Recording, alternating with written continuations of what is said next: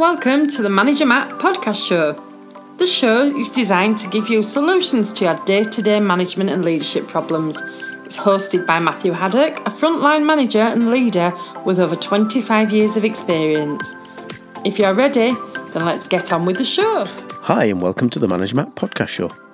Hope you're all keeping safe, and I also hope you are managing yourself and your people to get the best results needed. Hope you're ready to learn and grow as a leader, and please don't forget to drop me a line on whatever you have listened to so far and would like to give me some feedback on the show. It's always welcome. You can get me at managermattpodcasts@gmail.com. So without any more delay, let's get on with this week's show. So, welcome to this week's show. And what's it all about? Well, it's about the word sorry. I was wrong. No, it's not another song. It's not going to be me bursting into song about sorry is all that you can say. No, it's not that. But over the last 25 years of managing people, I can honestly say that I have never made a single mistake. I've never got a thing wrong. I plan my approach using my knowledge and strengths. Then I action my projects without failure, ending up with the results I need every time. It's got to be true, hasn't it? Because I've been so successful over the years, right? Obviously not. Naturally, I have tried, failed, tried again, failed, tried again, and been moderately successful. And, of course, in cases that I've spoken to in the past, we've talked about the fact that it's okay to get things wrong. But what does that really look like in a workplace and as a leader? Because I think that's the big thing I want to talk about today. There is a real dichotomy as a leader.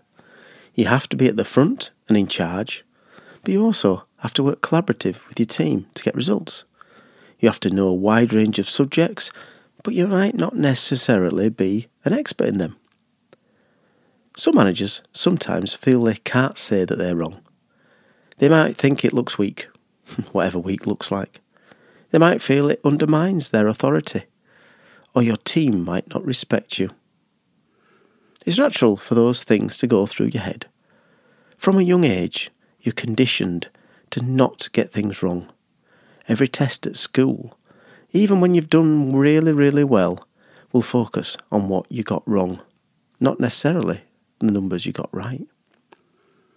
When you're playing a sport, it's a result, and not learning from what happened in that game. It's all about what the score was in the end.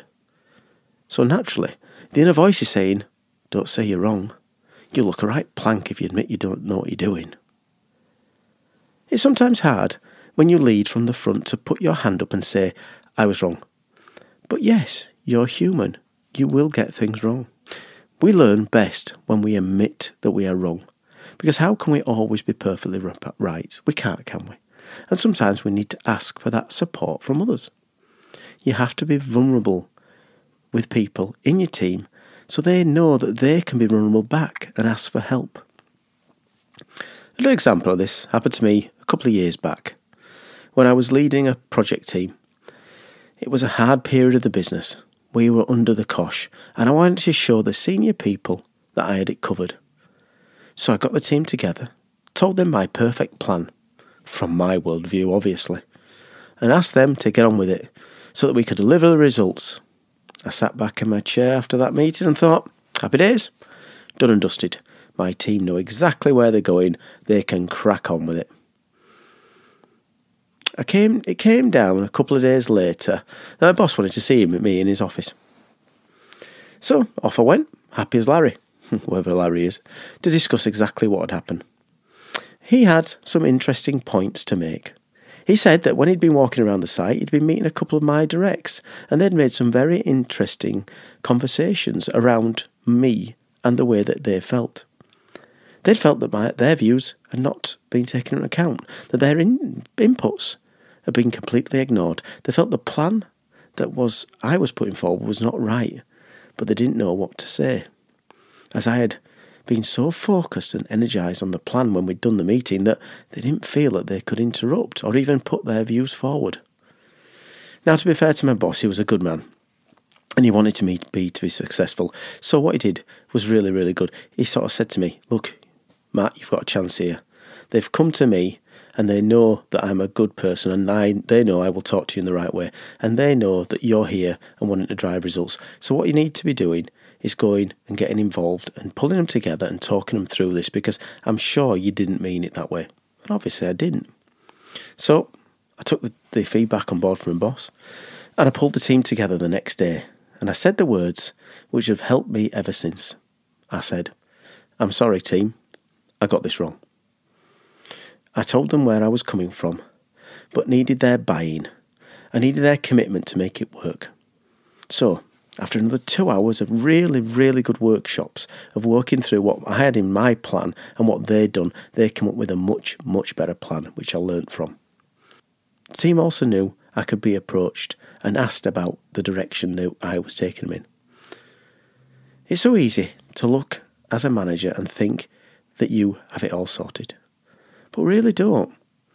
We have the drive and the energy and the ideas and the knowledge, I'm sure, but we need a team around us to make the exciting plan come to life fully.